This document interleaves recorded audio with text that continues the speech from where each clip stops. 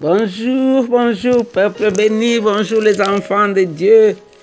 Oh, le Seigneur nous a encore fait un cadeau de nouveau jour. C'est un jour de gloire, c'est un jour de puissance, c'est un jour de révélation, c'est un jour de miracle. C'est le jour où tu vas faire des déclarations et tu vas voir les choses arriver. C'est le jour où tu vas approfondir encore ta relation avec ton Père céleste. C'est le jour où tu vas mettre un plus sur ta connaissance de Dieu. C'est un grand jour. Des jours de paix et de joie. Des jours de grandes choses. Le Père nous a encore réveillés ce matin. Il nous a donné ce jour. Ce jour, nous serons encore remplis du Saint-Esprit puisque nous l'avons été hier. Demandez seulement et vous recevrez afin que votre joie soit parfaite. C'est Maman Jeanne avec l'équipe de Maman d'Adoration. Nous continuons la méditation toujours dans Luc chapitre 4. C'était l'histoire de Jésus qui apprend à être un modèle pour nous par la tentation. Il nous montre que nous pouvons tenir. Je vais commencer par le premier verset pour juste nous rappeler un peu ce que nous avons déjà vu, quoi. La Bible nous dit ceci avec le docteur Luc, que Jésus rempli du Saint-Esprit revient du Jourdain et fut conduit par l'Esprit dans le désert. Il y fut tenté par le diable pendant 40 jours. Chaque jour, pendant 40 jours, il ne mangea rien durant ces jours-là. Et quand ils furent passés, il eut faim. Et le diable lui dit alors, si tu es le Fils de Dieu, ordonne à cette pierre de se changer en pain. Jésus lui répondit, l'Écriture déclare, l'homme ne vivra pas de pain seulement. Le diable l'amena plus haut, lui fit voir en un instant tous les royaumes de la terre et lui dit, je te donnerai toute cette puissance et la richesse de ces royaumes. Tout cela m'a été remis et je peux le donner à qui je veux. Si donc tu te mets à genoux devant moi, tout sera à toi. Jésus lui répondit, l'Écriture déclare, adore le Seigneur ton Dieu et sers-le lui seul. Et aujourd'hui, nous partirons du verset 9 qui dit, le diable le conduisit ensuite à Jérusalem, le plaça au sommet du temple et lui dit, si tu es le Fils de Dieu, jette-toi d'ici en bas, car l'Écriture déclare, Dieu ordonnera à ses anges de te garder. Et encore, ils te porteront sur leurs mains pour éviter que ton pied ne heurte une pierre. Jésus lui répondit, l'Écriture déclare, ne mets pas à l'épreuve le Seigneur ton Dieu. Après avoir achevé de tenter Jésus de toutes les manières, le diable s'éloigna de lui jusqu'à une autre occasion. Juste à une autre occasion, ou bien il y a des versions qui disent jusqu'à un moment fixé, jusqu'à un moment favorable. Alors ici, nous avons vu ces trois tentations qui ont été mentionnées, mais la Bible nous dit qu'il avait été tenté de toutes sortes de tentations, de toutes les manières. La Bible ne nous a pas donné les détails, c'est plusieurs tentations de toutes sortes. Et la Bible nous a donné les trois derniers ici. Alors, qu'est-ce que l'Esprit de Dieu veut que toi et moi nous puissions retenir dans cette lecture? D'abord, nous voyons le Saint-Esprit ici qui a donné l'inspiration à Luc. La troisième tentation ici, Satan le conduisit ensuite à Jérusalem. Il le plaça au sommet du temple et lui dit, si tu te jettes d'ici en bas, Dieu n'a-t-il pas promis dans le psaume 91, verset 11 à 12, qu'il va garder le Messie? Donc l'ennemi utilise la parole de Dieu. C'est pourquoi nous devrions connaître la parole de Dieu. Parce que quand il utilise la parole, il a tort. Il la met dans la position où si tu n'es pas averti, si tu n'as pas le discernement, si tu ne connais pas toi-même la parole de Dieu, tu peux mordre à l'hameçon que l'ennemi te jette. C'est ainsi qu'aujourd'hui nous voyons beaucoup de mélanges dans l'Église, dans le corps du Christ. On prend juste un morceau de verset, on tourne ça. Et comme les gens ne sont pas habitués à la parole de Dieu, ils croient tout ce qu'on leur présente. Donc faites attention. De la même façon qu'aujourd'hui, nous voyons dans les magasins, on nous dit qu'on fabrique la fausse viande. Si tu n'es pas habitué à la bonne viande, tu vas croire que la fausse là est bonne parce qu'elle est bien présentée. Donc, la fausseté ne veut pas dire que la réalité n'existe pas, mais il faut seulement connaître la réalité pour pouvoir distinguer ce qui est faux et ce qui est vrai. Ici, nous voyons que pour la troisième fois, Jésus résiste à la tentation en utilisant la parole de Dieu. Deutéronome 6, verset 16. Jésus utilise la parole de Dieu. Pourquoi lui-même, il avait la parole de Dieu. Il était la parole de Dieu, il était Dieu. Le verset 13 nous dit que repoussé ou chassé par l'épée de l'Esprit qui est la parole de Dieu, le diable a laissé Jésus jusqu'à un temps favorable ou à une autre occasion. La tentation vient souvent comme une crampe. Vous savez, quelque chose de subit comme ça. Donc la tentation vient soudaine, elle est soudaine comme ça. Ça ne vient pas comme un courant. Donc si tu n'es pas averti, tu ne peux pas distinguer que ça c'est l'ennemi qui est en train de préparer un plat ici. Tu vas croire que c'est bon, l'odeur là c'est ça, la nourriture. Ça vient comme ça, c'est pourquoi nous devons veiller. Comme la Bible nous dit, veillez et priez car votre adversaire, le diable, rôde comme un lion rugissant cherchant qui dévorer.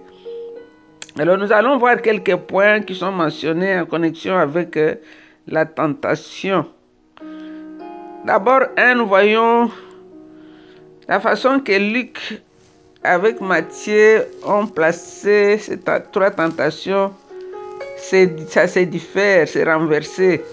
La troisième tentation sont renversées et la raison n'est pas claire. On ne sait pas pourquoi ce n'est pas été mis de la même façon.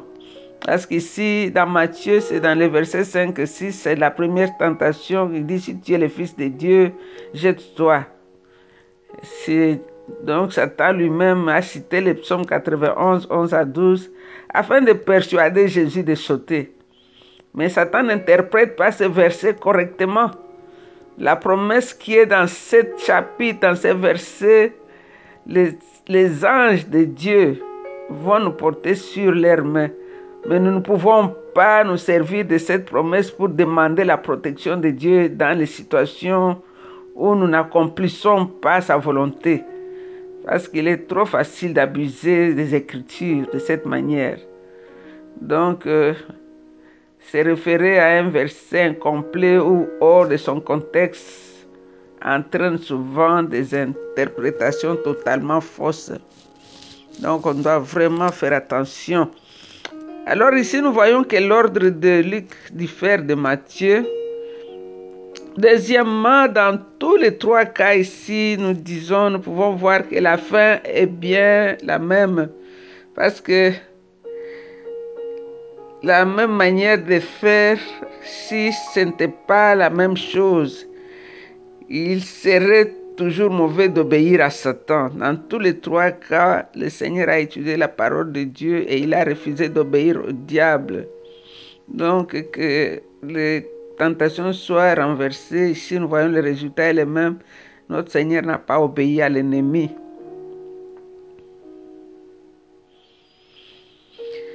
Donc on ne doit pas adorer le diable, on ne doit pas adorer notre créature, on ne doit pas adorer son mari ou sa femme. Le seul objet de notre adoration, c'est Dieu. Donc on ne peut pas tenter Dieu. Le Seigneur nous a créés pour son adoration. Nous sommes une adoration pour Dieu. Quand nous lisons Apocalypse 4, verset 11, c'est pour son plaisir qu'il nous a créés. Ce n'est même pas pour le servir, pour travailler pour lui, c'est pour son plaisir. Nous avons été créés pour adorer Dieu et Dieu seul. La première tentation concerne le corps, la deuxième concerne l'âme et la troisième l'esprit. Donc, ça vient comme suite la convoitise de la chair, la convoitise des yeux et l'orgueil de la vie. Et les trois tentations tournent autour de la vie humaine. L'appétit physique, il a eu faim. Les désirs pour les puissances, si tu te prosternes devant moi.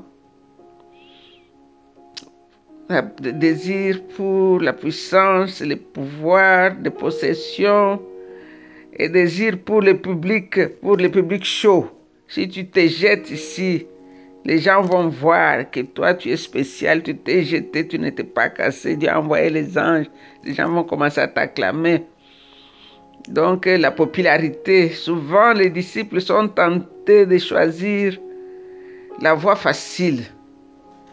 Combien on a appris qu'il y a des gens qui sont allés chez les féticheurs, ils ont mis les tatouages sur leur langue, comme ça quand ils parlent, tout le monde tombe. C'est la puissance.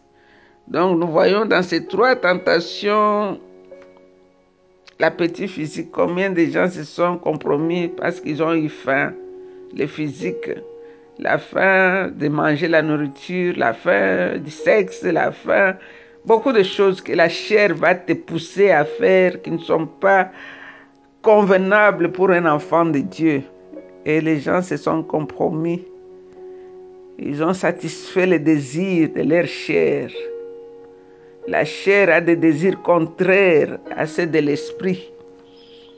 Et quand on n'a pas discipliné sa chair, elle peut t'amener loin de la présence de Dieu. La chair te dit pourquoi toi on marche sur tes pieds, réagis aussi. La chair te pousse à faire des choses que les fruits du Saint-Esprit ne peuvent pas te pousser à faire. C'est pourquoi la Bible nous dit il n'y a pas de loi qui peuvent contester les fruits du Saint-Esprit si tu les pratiques. Les désirs de la puissance, moi aussi qu'on parle aussi de moi. Moi aussi, que j'ai toute la possession du monde. C'est ce qu'il avait présenté à notre roi.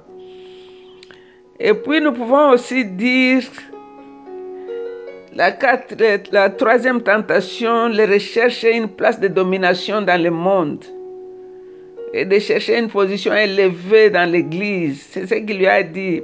Toi, il l'a mené au-dessus de Jérusalem là-bas. Comme ça, regarde la position où tu te trouves. Jette-toi seulement, les gens verront que c'était toi. On cherche une position élevée et quand cette position n'arrive pas vite, on quitte l'église pour aller chercher son propre église parce qu'on veut être son propre chef, on ne veut pas être sous quelqu'un. Dans cette église, depuis que je suis là, on ne m'a pas nommé, c'est les autres seulement qui montent. Moi, je connais beaucoup, d'ailleurs c'est moi qui avais donné ça au pasteur. Et voilà, je suis mis de côté. On ne veut pas attendre son temps, on veut sauter les échelons. Et si nous avons vu notre Seigneur, il a attendu. Il n'a pas obéi au diable. Et cinquième point que nous pouvons dire ici, dans toutes ces trois positions, nous voyons Satan qui a utilisé un langage religieux. Il habille cela très bien même en utilisant la parole de Dieu. Si nous voyons le verset 10 et le verset 11, l'ennemi sait utiliser aussi la Bible. Il sait utiliser la parole de Dieu. Alors, dans cette étude sur la tentation, nous apprenons des choses très importantes. La tentation n'est pas nécessairement un péché. On peut être tenté, comme le Seigneur a été tenté, si on dit de plusieurs manières, mais il n'est pas tombé. Donc, tentation n'est pas péché. Dans Hébreux, chapitre 2, verset 18, la Bible nous dit, maintenant il peut venir en aide à ceux qui sont tentés parce qu'il a été tenté lui-même et qu'il en a souffert, mais il n'est pas tombé. On dit que la tentation n'a pas vraiment de sens si Jésus n'était pas capable de pécher, car il est Dieu. C'est ce que les gens disent, que c'est parce qu'il est Dieu qu'il n'a pas péché. Jésus est Dieu, c'est vrai. Il ne peut pas pécher, c'est vrai. Mais ici, sur la terre, à Nazareth, là-bas, au Palestine, sa déité était voilée pendant sa vie sur la terre. Il n'était pas mis de côté. Certains disent que comme Dieu, il ne pouvait pas, mais comme homme, oui, il pouvait. Mais Jésus a toujours été les deux à la fois. Il n'a pas utilisé sa puissance divine pour lutter contre le diable. C'était un homme rempli du Saint-Esprit, comme nous avons vu au début de ce chapitre. Soyons remplis du Saint-Esprit. Soyez guidés par le Saint-Esprit, vous n'accomplirez pas les œuvres de la chair. C'est le conseil que Paul nous a donné dans les Écritures, dans les évangiles. Non pas dans les évangiles, dans les épîtres. Le but de la tentation n'est pas de savoir s'il pouvait pécher, mais de prouver qu'il ne peut pas pécher. Alors, qu'est-ce que nous pouvons dire comme conclusion? Seulement un homme saint, sans péché, pouvait être notre Rédempteur. Jésus-Christ de Nazareth, le tout grand, le tout puissant, l'homme de bien, le puissant de Jacob, le Dieu glorieux, lui seul pouvait être notre Rédempteur. Il a souffert la passion, il a souffert l'agonie, mais il n'a pas péché. Jésus est le souverain sacrificateur qu'il nous fallait. Il a traversé les cieux plus grands que le tabernacle de Moïse et il a amené son propre sang. Jésus est le chemin vivant et c'est un chemin nouveau qui a été ouvert à travers son corps déchiré. Jésus est un prophète plus puissant que Moïse. La Bible nous dit que Moïse était dans la maison de Dieu comme serviteur. Il a été fidèle comme serviteur, mais Christ l'a été comme fils. Et la Bible nous dit que celui qui a construit une maison est plus grand que le bâtiment lui-même. Cela me ramène à un enseignement, une histoire que le Saint-Esprit m'avait montré un jour à DC, à Washington DC. Je voyais tous les grands bâtiments qui étaient là, je les admirais, les bâtiments dans lesquels une voiture peut rouler, les bâtiments de 100 étages, des grands. Alors le Seigneur me dit, tu vois tous ces bâtiments que tu vois ici, ça se trouve dans la tête d'une seule personne. L'architecte qui a conçu ces bâtiments, dans son bureau, là où il n'est pas entré dans ces bâtiments sans être physiquement présent. Jésus-Christ a conçu tout ce que nous voyons aujourd'hui. Il est plus grand que Moïse. C'est lui qui a bâti la maison plus grande que la maison elle-même. Nous t'adorons, toi l'homme de bien, le prophète puissant. Nous t'adorons, notre Créateur. Toi, tu n'as pas été créé, Jésus. Tu es le Créateur. Toutes choses tirent son existence en toi. Tu les as tous créés. Dans le livre des Proverbes, on dit que tu étais l'architecte. Quand Dieu créait, tu étais là avec lui. Mon âme t'adore, toi la parole qui a été au commencement avec le Père. La parole par laquelle toute chose a été faite. Par toi et pour toi, tout a été fait. La parole qui est la lumière du monde, la lumière des hommes. Il est venu chez les siens, mais les siens ne l'ont pas accepté. Mais à ceux qui ont cru en son nom, en lui, il leur a donné le pouvoir de devenir fils de Dieu. Mon âme t'adore, Jésus, toi le lion de la tribu de Juda. Mon âme t'adore, toi le commencement et la fin de toutes choses. Mon âme t'adore, toi le lion et l'agneau. Toi le roc séculaire, la pierre angulaire, celle que les bâtisseurs avaient jetée et qui est devenue la principale de l'angle. Mon âme t'adore, Jésus. Tu es Dieu. Il n'y a point de pareil à toi. Reçois toute la louange et l'adoration de racheter. Touche quelqu'un aujourd'hui, Seigneur, qui est tenté, qui était sur le point de tomber. Qu'il comprenne que ton esprit en lui va l'aider à ne pas succomber. Dans le nom de Jésus, nous avons ainsi prié. Nous disons Amen. Vous êtes bénis, restez bénis. Love you. Bye.